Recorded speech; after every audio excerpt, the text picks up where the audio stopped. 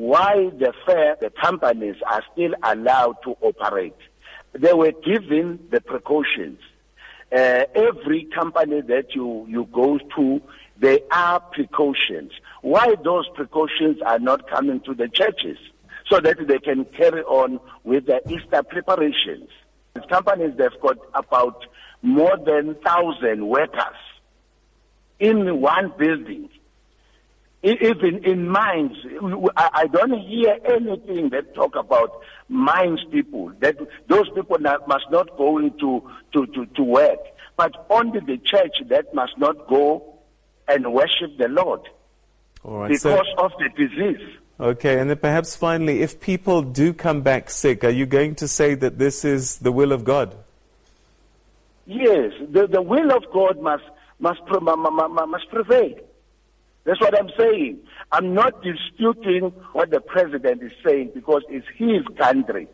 But I do understand that out of that country of South Africa, God is there.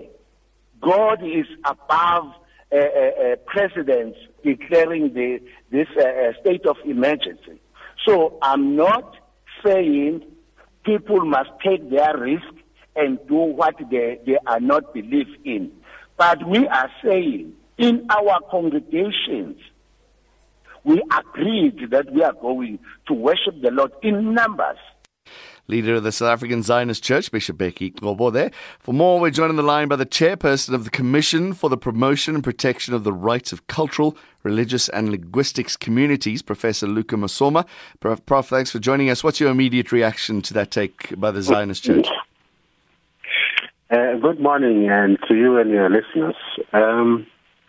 It is a very startling and very unacceptable remarks by making comparison of one thing or the other. The state of disaster is law. It comes out of the State of Disaster Management Act, number 57 of 2002. In other words, government has the responsibility to protect the lives of South Africans. With religious leaders, must make them to understand the sanctity and the protection of the human lives, and that they must take interest in that.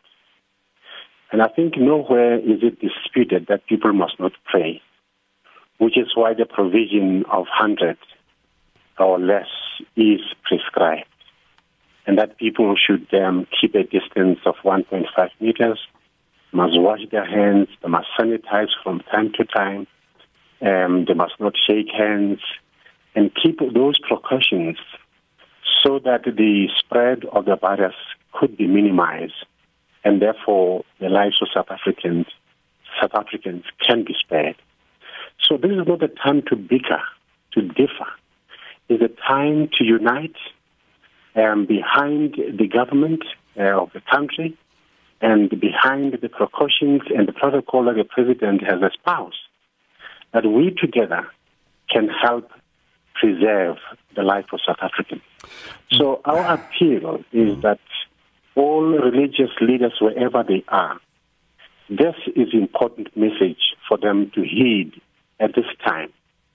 Because if the national state of disaster is law, it means there are consequences. And I think it's important that to advise many of our religious leaders that these consequences are dire. But it is important that heeding these precautions and protocol of government could minimize even those dire consequences that may arise for those who violate the law of the country. Can you take action as the Commission against the ZCC Church?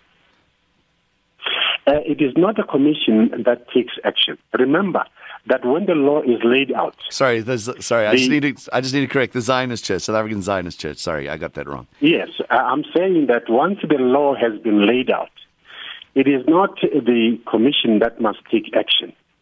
It is the law enforcement agencies of the country that must take action. Okay. Now that there are sprinkling of organizations that are resisting this, so this may cause government to become much more stringent in that regard. But I don't think we need to get there. It's not necessary. It's important that we work together jointly in order to defeat this pandemic. Help me out here, Prof, if you can. What is it with the churches that people have to come together? Why can you not just pray by yourself? That's precisely what we have just, the President has indicated. In fact, this is the time because we must now deviate from the normal, conventional way of doing things, because we have a crisis in the country of spreading of the virus. Now, let's for the first time deviate from the conventional way of congregating and meet as small groups. And of course, the 100 is the minimum, which has been what you call the limit, because big gatherings have been banned. In other words, if you go to big gatherings, you must know that you are now challenging the might of the state, which is not what we think from the SCRL Commission would want to see happening. We want that all of us must adhere to what government has prescribed. You'd almost want churches to be the leaders of this, to help educate their congregants, right? Precisely. That is the role of the church. The church must provide leadership, especially to ensuring that they are the custodians also of protecting the lives of their congregants.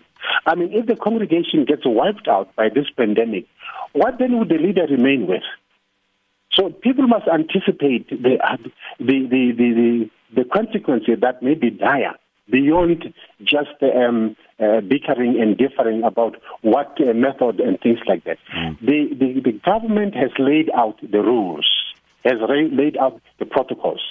Our appeal is that all of us, across the board, the cultural, the religious, and the linguistic communities must adhere to the protocol of government. As I say, it is law. It is not just a discretion of individuals. It is law. All right. Thank you very much. Professor Luka Masoma is the chair of the CRL Rights Commission.